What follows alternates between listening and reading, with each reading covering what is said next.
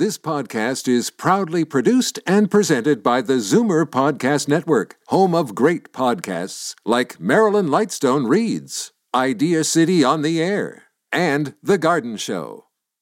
You're listening to an exclusive podcast of The Garden Show with Charlie Dobbin, heard every Saturday morning at 9 on Zoomer Radio, the new AM 740.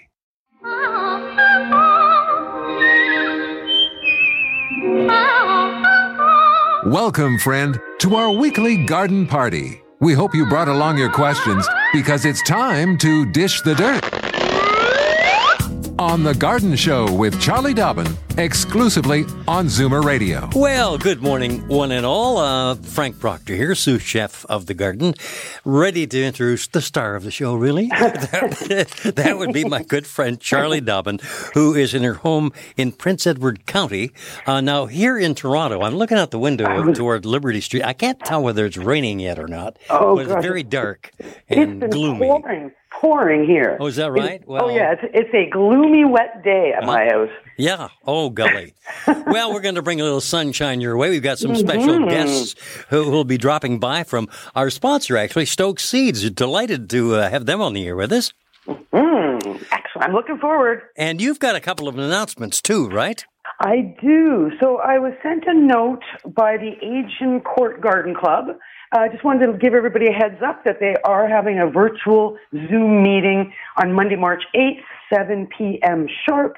The topic is fantastic ferns, and it's Gail Bebby who's going to be the presenter. However, in order to join a Zoom meeting of a garden club, I think you have to join the club. So here's my suggestion. If you're interested, everybody should bookmark the website Garden Ontario, one word, gardenontario.org. And from there, you can reach out to any society. They're all in there alphabetically. Go to society listing. If you want to click on the Asian Court Garden Club, you can give them a shout and say, listen, I want to join your club. You sound like a pretty fun group. So that's a suggestion for people that are staying at home but want to make garden friends from afar.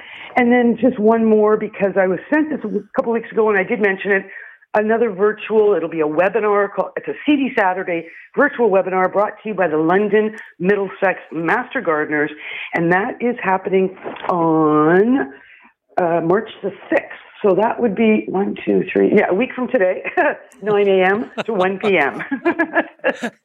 Skating around it again, aren't we? I'm looking at a calendar going, yeah, exactly. It's so confusing. Every day just bleeds into another, and you don't know where the hell you are half the time. What day is it? I know. I know it's Saturday when my alarm rings, right? That's right. That's right. You've got a problem there at home with gypsy moth eggs, right? Well, I just thought people might be interested to know. We had an email a couple of weeks ago from Julia Wynn, and she got me looking up gypsy moths and, of course, how to control them because they're just devastating. They just do such damage.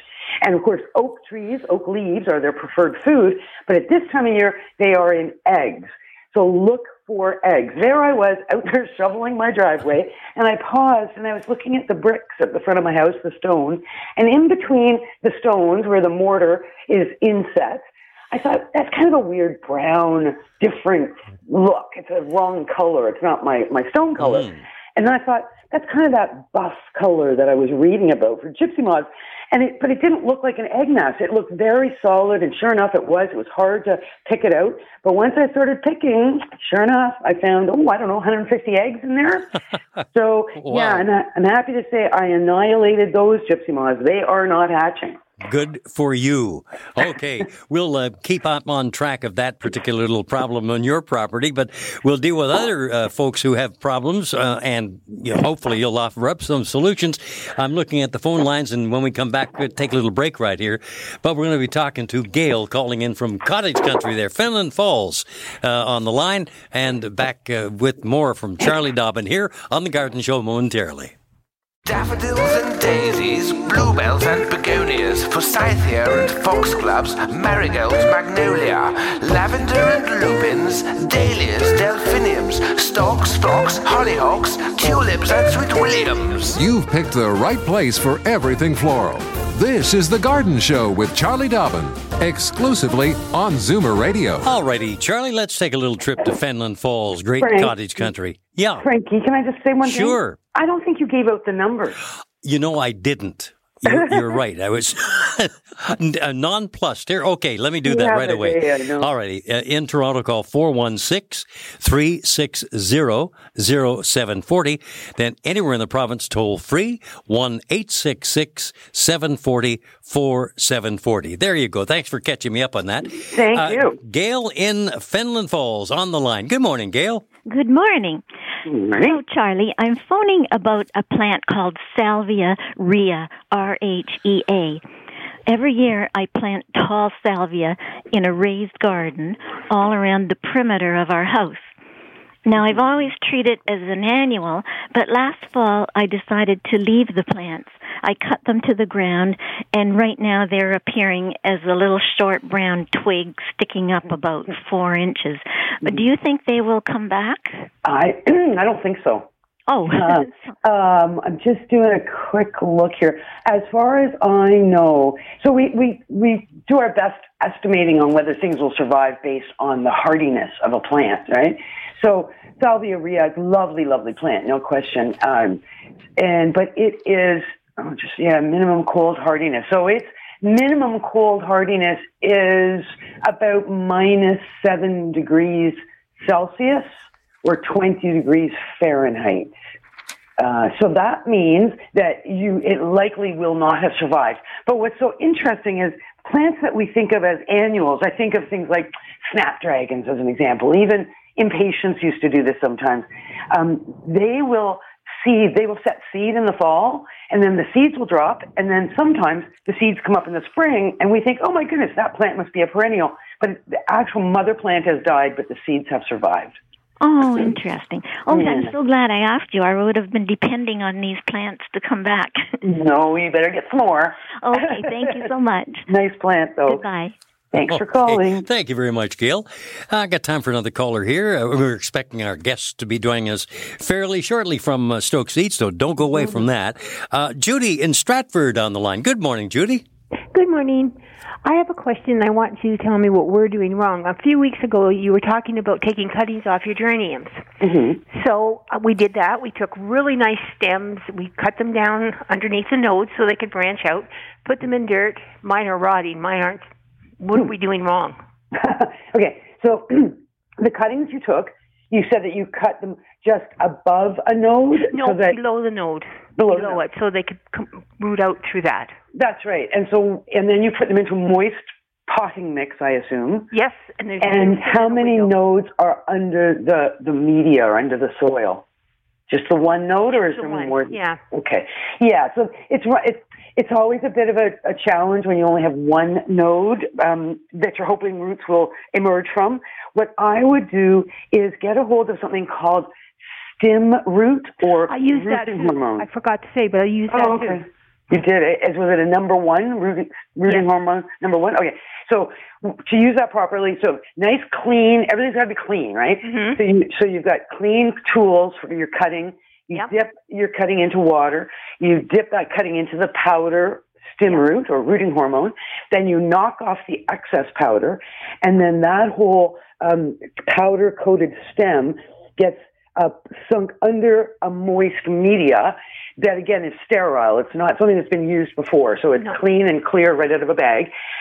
And then, are there flowers on these cuttings or leaves or what's on them? There's leaves. We took the flowers off, and I put them in a window that would maybe get an hour's sun a day, but not much. Okay. And how many leaves roughly? How tall are these cuttings? They would have been about 6 inches. Okay. So keep in mind what's going on there. 6 inches of stem with whatever number of leaves above ground, and no roots below ground, no ability to support that top growth. So no moisture getting in. And that can be super hard on a plant. So what you really want your cuttings only about 4 inches tall if you can. So if I were you, I would probably cut off the bottom and start again, shorten down a bit. Okay. It's an interesting thing. So yes, if they're rotting is in a window, it could be too cool because remember, the warmer it is, the faster the roots will grow. You speed up all physiological processes when you raise the heat. And not to say that it should be sauna temperature, but just that in a window can be quite cool, and bright light will definitely help. So you want the plant to be photosynthesizing, those cuttings. You want them to be actively growing, and they need certain conditions. So humidity, bright light, warm temperatures, and they should grow, particularly with the rooting hormone. If things start to look like they're rotting, then pull back on your watering. Maybe you're just keeping the media a little too wet. Okay. Thank you very much. Thanks for your call. Thank you, Judy. Yeah, just got the word that our friends from Stokes Seeds are waiting by, and we'll be having a chat with them. Charlie, I'll let you do the introduction in just a couple of moments here on Zoomer Radio. It's The Garden Show, my friends. Don't change stations just because the weather changes. Garden tips and advice all year round. This is The Garden Show with Charlie Dobbin, exclusively on Zoomer Radio. Well, Charlie, I'm very familiar with the area where Stokes Seeds is located, having worked in St. Catharines for a number of years, southern end of St. Catharines, Thorold, Ontario. Yeah, you lived there for quite a number of years. Yes, I did. And Stokes Seeds, I was doing a little research. I'm amazed. They have been a premier seed supplier to flower and vegetable producers since, get this, 1881. I know, amazing, eh? And we've got some of the head honchos on the line with us right now. We do. I want to introduce to everybody, special guest, Fraser Hetherington. He's the vice president of Stokes Seeds, and he's joined with one of his home garden specialists and customer service reps, Arde Eghbali. Hopefully I've pronounced Arde's name properly. Good morning, guys. Good morning, Charlie. So happy to join you this morning. This is Fraser. Good morning, Charlie. Good morning. Arde, did I say your name right? Yes, you did a really good job. Thank you. Yeah, so I hear you're quite the specialist. You're a gardener yourself, are you, Arde? Yes, I am, yes. Excellent. I'll be asking Arde some questions about what he likes to grow, but Fraser, I think that you come into this as the bigwig. You've got the sense of what's going on in the industry. So I think our listeners might want to, based on what happened last spring, where we couldn't get a tomato plant if, our lives depended on it last spring, what's going on this year? Is the industry going to be ready for the keen gardeners? Well, we are ready, and yes, last year was really challenging, and it really came down to more logistical challenges. There was never a seed shortage, from the breeder, producer, suppliers from around the world, but it became, logistics with huge increases in orders. And then with the COVID situation and always wanting to keep safety at the forefront, with the challenges with how to get more orders out the door, increasing staff, but then doing that with restrictions, with physical distancing. Wow, no kidding. So that was challenging. Because I remember last year, I think what happened was you put your home delivery, your home customers, on hold initially so you could get your seeds out to your commercial growers first.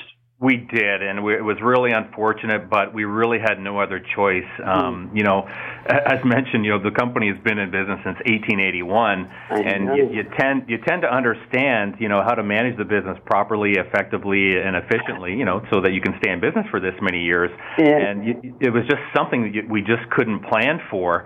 And we had to make that decision. We do so much business with the commercial growers in Canada and across the U.S. as well. We came to the point where we play a critical role in the food chain, the food supply.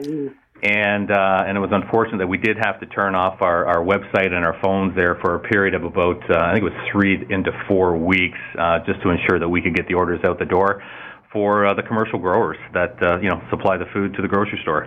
Oh yeah, that made total sense to me when I saw that was going on. And I also find that a lot of home gardeners get so excited when their seeds arrive that they just start planting them right away, and then they kick themselves because they've planted their seeds too early. So maybe it wasn't a bad thing that you put everybody on hold for a couple of weeks and forced them to start their seeds a little bit later.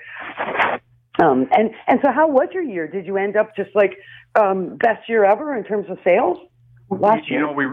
We did. It was one of the best years ever, and year over year we saw a 20% increase in our home garden business last year. And now moving into this year, would you believe it? We are seeing that kind of growth, if not more, again. Wow, that's great. Wow. So in a 2-year period, we're going to see, I think, at least a 40, if not 50% increase in our home garden business, which is fantastic. It's so great that so many new people are coming to gardening and deciding that they want to do this on their own and grow their own food and experience the joy of growing their own food in their backyard, and it's fantastic. We're happy to support it, and we're doing the best we can, and it's not always easy. You know, Fraser, I'm just looking at a note that was up on the website, and I'm just wondering, like your comment on it, says, due to restricted staff levels and extended delivery times now being experienced with Canada Post and UPS, you can expect home delivery of orders placed today to be 4 to 6 weeks, depending on your location in relation to your warehouse there. Is that pretty well the case still? It is, yeah. That is the current status here. 4 to 6 weeks due to the demand. We've got every department is working overtime. We've added an afternoon shift, which we haven't had at Stokes Seeds for I don't know how long. Wow. And so we've done. I can honestly say we've done everything we can do from a staffing standpoint to be able to produce and get as many orders out the door as possible. And that being said, yes, we're still looking at that 4 to 6 week. If you place an order today, take about 4 to 6 weeks, depending, to get it to you. Because as you mentioned, the courier companies, Canada Post, everyone is experiencing delays due to the pandemic. Yeah, no kidding. Well, I was sort of quick off the mark, and I ordered up your catalog and had it mailed to me. And I just want to say it is a lovely catalog. Full of great information. Arde, do you have anything to do with the creating of the catalog, or is that more of a marketing department thing? Yeah, that is more of a marketing department thing, but I also have a little bit of input in it because I'm in direct contact with customers all day long. Yeah, so they do listen to me a little. Good to hear. Well, I noticed there's a whole page on customer favorites, so I figure somebody like you would have a good sense of what those things are. Yeah, I talk to customers all day long and get a good feedback on what works, what doesn't work, or all sorts of things. Arde, is there any such thing as the most requested seed that comes by? Vegetable-wise or flower-wise? Your choice. Well, my goodness, everything. I mean, we have such a wide range of customers that, everything is in big demand. I mean, from annuals to perennials to potting plants to vegetables to you name it, there's a huge demand for it. Herbs, all of it, I'm sure. Everything, yeah. But it's very cool because in the catalog, well, a couple of things that jump out at me. One is there's some nice recipes and some good tips for people who are growing and are successful and want to use their harvest. But there's a whole section on small space gardening. Do you get a lot of questions from people who are living in condos or balconies, terraces, smaller townhouses, and they're really looking for plants that will stay proportional to how big they can deal with? Yes, I have actually a whole list of them if you're interested. I have some annuals, perennials, and vegetables that do really well in small spaces. And these are not small flowers, which normally are planted in small spaces. Little larger plants, but, very suitable for small space gardening. Sure. Give us some examples. And would you say, before you start there, Arde, are these plants that would do best in pots because they are fairly dwarf plants, or they're just small plants? They can grow anywhere. They can grow in pots, in containers, and in flower beds. Okay. Yeah, sure. But the varieties are just so compact that, you can use them in any location, really. Okay, so most people love tomatoes. That's got to be the number one vegetable. Give me a good start with vegetables, sure. I have a little tomato, a good small space garden tomato. Okay, I'll give you a whole list of them. For Roma tomatoes, Daytona is the number one for small space, and there is a variety called BHN 685. I didn't choose that name. That's an excellent choice. For a grape type of tomato, we have a Smarty and Tidy Treats. Yummy. For small round tomatoes, we have a Lunchbox and Patio. Those are good names, yeah. Yeah, and in larger tomatoes, Mountain Merit is one of the best to be grown in a small space. Mountain Merit. I'm going to write that one down. Yeah, and then for cherry tomatoes, we have Tiny Tim, Tumbler, Tumbling Tom Yellow. Love yellow tomatoes. Mm-hmm. I've got a question for Fraser, actually. I've just noted from some of the copy on the website that the territory managers and product teams review new products right across the country, including extensive trials in California, Florida, New Jersey, Wisconsin, New York, and here in Canada. And maybe a comment on that, Fraser. That's pretty impressive. Yes, it's a huge part of what we do here, researching out the best and newest varieties, and we work real close with our breeder producers and our commercial farmer growers across Canada and the U.S., to see the new products, see how they're performing, also getting the feedback from the commercial growers so that we can understand what we think might be successful, adding to the product line.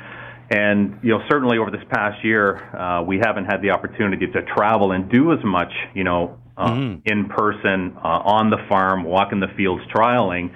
And that's certainly been challenging. So, we're relying upon the data the best we can. But the trialing aspect at Stokes Seeds is a huge part of what we do and a huge contributor to our long-term success and the value we offer our customers. Yeah, it's a good idea. And I guess you're running the trials at the University of Guelph in the trial gardens there, or your own. You have some that right on location too. Majority are working in partnership with our commercial growers and the breeder producers. Okay. We just made the decision to close down the old traditional trial farm at Stokes on Lakeshore, and it was just a matter of we're doing so much extensive trialing, with our commercial growers, that it just didn't keep our own farm viable anymore. Okay, because I was there once I think it was with Loblaw. They were doing. You were did an event, yes. Yes, you were, Charlie. That's right. That was maybe 6-7 years ago. Exactly. Yeah, it was lovely. Oh, that's too bad. So that's shut down now. The farm. We'll be spending even more time walking the commercial fields. That's right. You got to do that for sure. All right. So back to Arde. Let's give me some examples of some hot new varieties that some of our listeners are going to want to know about. Just give me a good example of a hot new flower that everybody wants, is going to want once they see it. Okay. How about Madonna White? It's a leucanthemum. Shasta Daisy. Mm-hmm. This one has a unique look, very compact, easy to grow, easy to germinate, flowers first year, and it's like maintenance free. You don't have to do anything to it. No deadheading or anything? Nothing. Wow. Shasta Daisies can be great, that's for sure, but usually you have to deadhead. Especially the Madonna White. Madonna White, I'm writing that one down too. We're going to be getting people calling saying, what were you talking about on the radio? Madonna White. Okay, so that's a great and that's a new variety for you or a new variety in general? It is I believe it's a 2020 variety. Okay. Yeah. So, all right, so give me a vegetable that everybody's going to wish that they had in their gardens this year. Let's see. How about some of these colored, go ahead. I can, we have some varieties, that are not traditionally grown in small spaces. Like I have a couple of acorn squashes that you can grow in a very small space. Oh, that's great. Yeah. I have honey bear and cream of the crop. These two, it can be grown in a container even. Wow. They are that compact. Wow, nice. What if someone wanted the Stokes Seeds Grower's Guide? What website do they go to, fellas? Yeah, they would go to www.stokeseeds.com, and we have the electronic versions there ready for download, or you can request a hard copy to be emailed to you.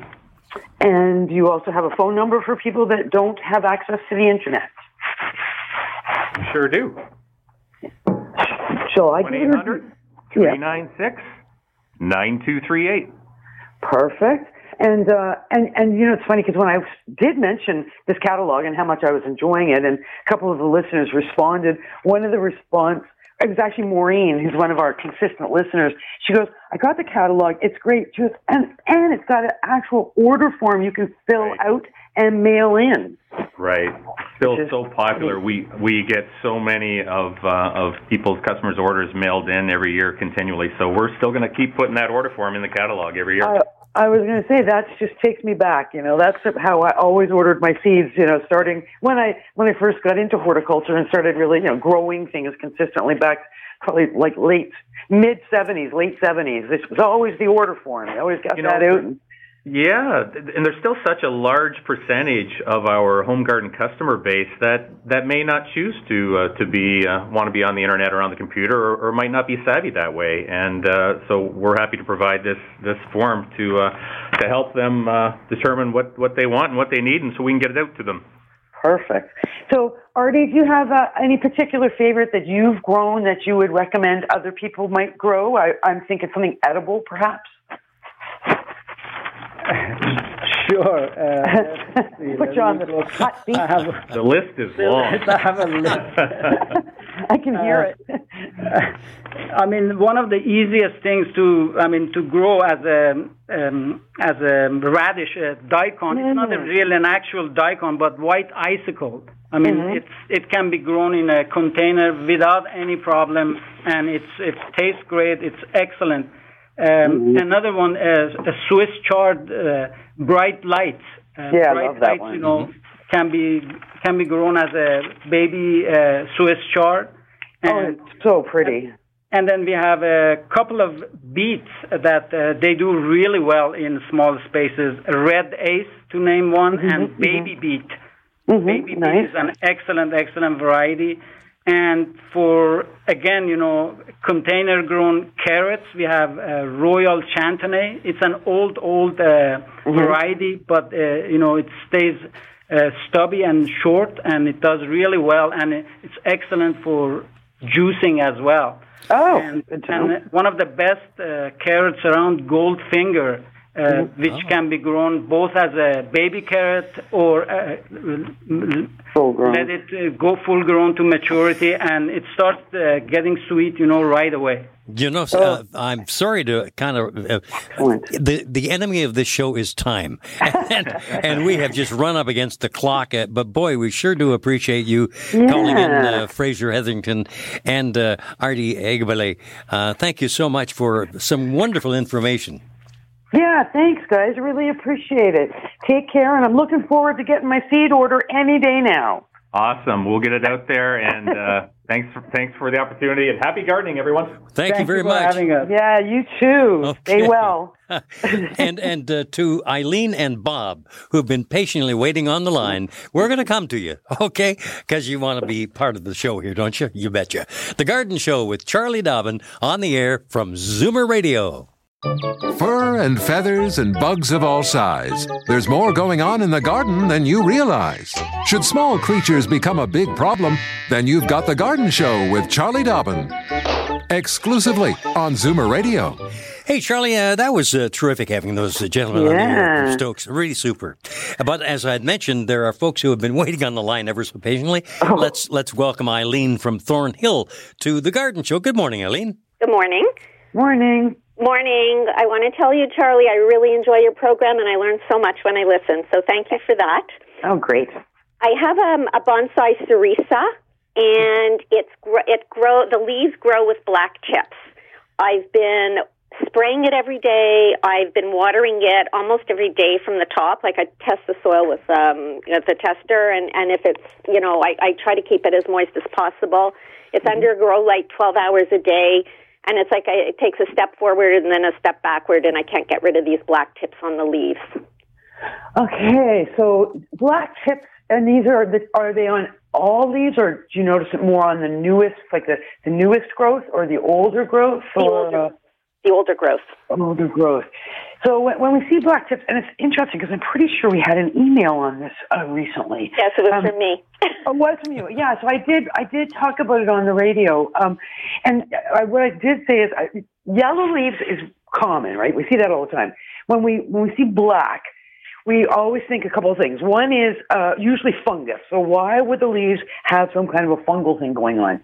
So we think air circulation.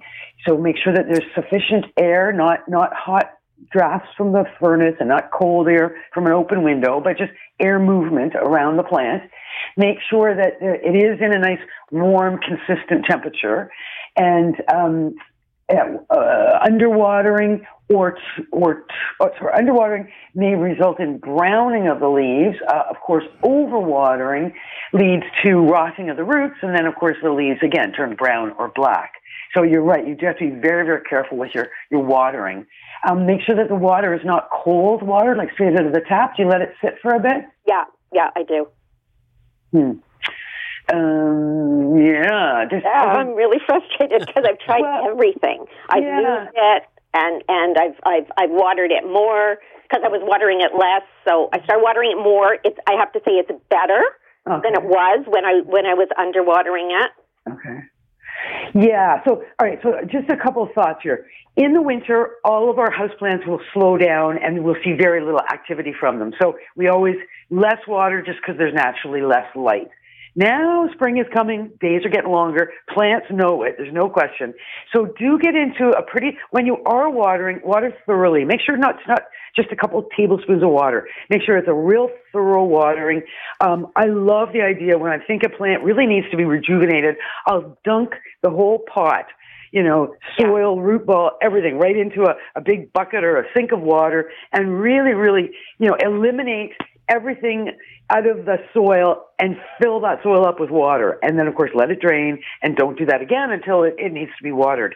Misting, of course, will help with humidity, but temperature and bright light also makes a difference at this time of year. So, yeah, just sort of, I would sort of concentrate on those basic sort of things if you can. And I think you'll find that as the days do get longer and as you are giving more water, and you can start to fertilize. Of course, you never give much fertilizer to bonsais, but be aware that fertilizer we're at that time of year. When we get to March, it's time to start a monthly fertilizer program with our indoor and potted plants. Okay, so the only thing I haven't tried is like dunking the whole thing in water. I've been watering it from the top. So you think maybe doing it, kind of putting the whole thing in water would be a good thing to try. It's an excellent way to water any plants because you got to realize that when the water is absorbed into the roots, air gets pulled down into the soil. So we always have something in the soil, either air in the pockets between the particles or water. And so the air can get very stale in potting soils, in any soil. So a really, really thorough watering forces all that air out, that old, tired air, and brings in some fresh stuff. And the roots will often be very happy for it. Okay, perfect. So how deep do you put it in the water? Do you put it like up to, half the pot so it kind of soaks up, or do you totally submerge it? I would submerge the whole pot. Yeah. Have you got moss or anything on the surface, or is it just soil on the surface? Oh, I'm sorry, we've lost the call. Oh, Jimmy, okay. Yeah. Yeah, I mean, if you're worried that the soil's going to all come pouring out, then just go right down to the lip of the pot when you're putting it in the pail. Okay. You know what? I'm looking at the clock, and we're going to take a little bit of a break. But just a heads up to Mike Benson. I know you got your mother's Hoya plant, and Charlie's going to give you a hand with that in just a couple of moments here on the Garden Show from Zoomer Radio. Daffodils and daisies, bluebells and begonias, forsythia and foxgloves, marigolds, magnolia, lavender and lupins, dahlias, delphiniums, stalks, phlox, hollyhocks, tulips and sweet williams. You've picked the right place for everything floral. This is The Garden Show with Charlie Dobbin, exclusively on Zoomer Radio. Okay, Charlie, Mike Benson sent you a picture of a Hoya plant that was his mom's. He said, as you can see, it looks quite healthy, but I haven't seen flowers for a few years. What can be the problem? Okay, so just so everybody knows, Hoya is also known as the wax plant. So it is of course, best in a hanging basket or some kind of a plant stand because it's like a vining plant. It sends out really long tendrils. And It does come in green leaves or variegated leaves, and when it flowers, the flowers are they're not super beautiful, but boy, are they fragrant. Just absolutely gorgeous. So a couple of things to avoid. When you do see some buds at all, just to be clear, Mike, do not at that point disturb the plant at all. Do not remove the dead flowers and do not repot until you absolutely need to. So Hoyas, we leave them in their pots as long as we possibly can. So what do we do to try and get them to flower? Well, of course, just a regular room temperature is all they need. Bright light is good. Even some direct sun is fine on Hoya. They like a bright, bright spot. Water liberally spring to autumn, sparingly in winter, as most plants. Misting is a great idea. Of course, don't mist when it's flowering, but at this point, to encourage flowers, get that little spritzer out and get misting. If you are going to repot, if you feel you need to, and the plant is just completely in need of fresh soil and a bigger pot, do your repotting in the spring. And as I mentioned earlier, we are at the time where we can start looking at fertilizing. So this Hoya would be if you haven't fertilized, we shouldn't fertilize during the winter. So starting in March, we'll mix up a flowering plant fertilizer, usually mix it up in a watering can as per directions, and water thoroughly with that fertilized water, and do that monthly right through until September. And I bet you're going to have some flowers, Mike. Sounds like some happy news for Mike there. Okay, we've got Bob on the line here from Scarborough. Let's check and see what's going on there. Good morning, Bob. Good morning. Morning. Morning. I was listening there. The chap mentioned Madonna White Daisy. That sounds like a plant for everybody, right? Yeah. I wonder if you dried it, could you smoke it? Why would you? It's a daisy. It's dried, and it must give a kick, right? Anyway, my story is here. I have an orchid, and I've had it for about 10 years, and I'm not sure of the pronunciation. I think it's Catatina or something. Oh, Cattleya. Yeah, okay, I'm old and I'm allowed to make those mistakes. That's fine. No. Everybody does. So, anyway, it's about, I'd say about 24 inches wide. It's got about 20 leaves on it, big leaves, about 16 inches long. It stopped flowering. It used to flower every year. I soak it in the water with some fertilizer once a month, let it dry out. There's a little tiny green sprout that comes up at the base of the leaf before it goes into the other stem, and it dies off after about 3 weeks or so. So what's my solution here to save it, or should I just put it out in the back step and say, he said, don't come back? Well, that's a tricky one to grow. Like, I can't believe you bought that 10 years ago. Was that like that was not an inexpensive plant, I wouldn't think. Well, I think they were about $39 then, and there was a place near me that sells them, and it was the end of the season, so I got a little cheaper. But the blooms are fantastic. It's a purple, and every year it bloomed 2 or 3, but the last 2 or 3 years. I was wondering if I change the media now, like a medium, does it go good with sphagnum moss, or should chips that in it or orchid bark and a clay pot. Make sure it's not in a plastic pot. Oh, it is a plastic pot. Yeah, I would try that. I mean, if it's been in the same pot for 10 years, I would certainly consider moving it into something slightly bigger. And you know it's a Cattleya, Cattleya. It's got a tag in it, obviously. Isn't that what I said? No, I guess not. But just double checking it. That is what it is. So you know what's the common name on that? It's a corsage orchid. Like, that's a big flower. So according to my authority book in front of me, 4 to 6 inch wide flowers. It is a terrarium plant. It needs high humidity. Atmosphere then, right? It needs high humidity and fairly constant temperature. So you got to do everything in your power to raise the humidity. And that's a good plant for a pebble tray. You know, you do the tray with pebbles and sit the plant on top. Get that humidity raised up around it. And for sure, orchid fertilizer, get a hold of some of that. Use that monthly starting now. And I wouldn't be surprised if you can get it to pop some more blooms for you. And if you're going to repot, spring is the time to do it.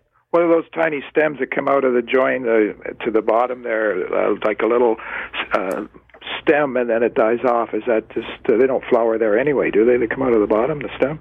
Well, yeah, I mean, the leaves, it kind of depends. Most orchids have what's called they grow from a rhizome, and then you should see those little stems growing up should be the beginning of more leaves, which of course will become what we call pseudo bulbs, or kind of another form of a bulb. So you do want those to grow up. If you want the plant to get bigger and fatter and juicier, that you do want that stuff to grow. So get that humidity raised, and I think you'll find that they will start growing better. Hey, Bob, I'm looking at the time here, and it's just sure, time enough to... No, hold on. I just wanted to thank you very much for offering up a handy excuse for all mistakes. I'm old. I thought that was it works, brilliant. believe me. But you have to think of yourself as knowledgeable and young. Have a great day, and thanks for joining us on The Garden Show. Charlie? Yeah, thanks, Bob. Appreciate it. My goodness, what happened to the time frame? I know. Gone. Holy Hannah. All right, well, thanks, everybody. Great having some guests. That was different. We haven't had a guest on the show in probably close to a year, so thanks so much for sharing the show from Fraser Hetherington and Arde Eghbali from Stokes Seeds. It was an absolute pleasure to have you on the show, and I hope our listeners got some good ideas on some great, sort of varieties from Arde. And thanks, Frank, for being the solid guy that you are. Couldn't do any of this without you. And Carlos runs it all from the board, so thanks to Carlos. See y'all again next week. This has been an exclusive podcast of The Garden Show with Charlie Dobbin. Heard every Saturday morning at 9 on Zoomer Radio, the new AM 740. This podcast is proudly produced and presented by the Zoomer Podcast Network, home of great podcasts like Marilyn Lightstone Reads, Idea City on the Air, and The Garden Show.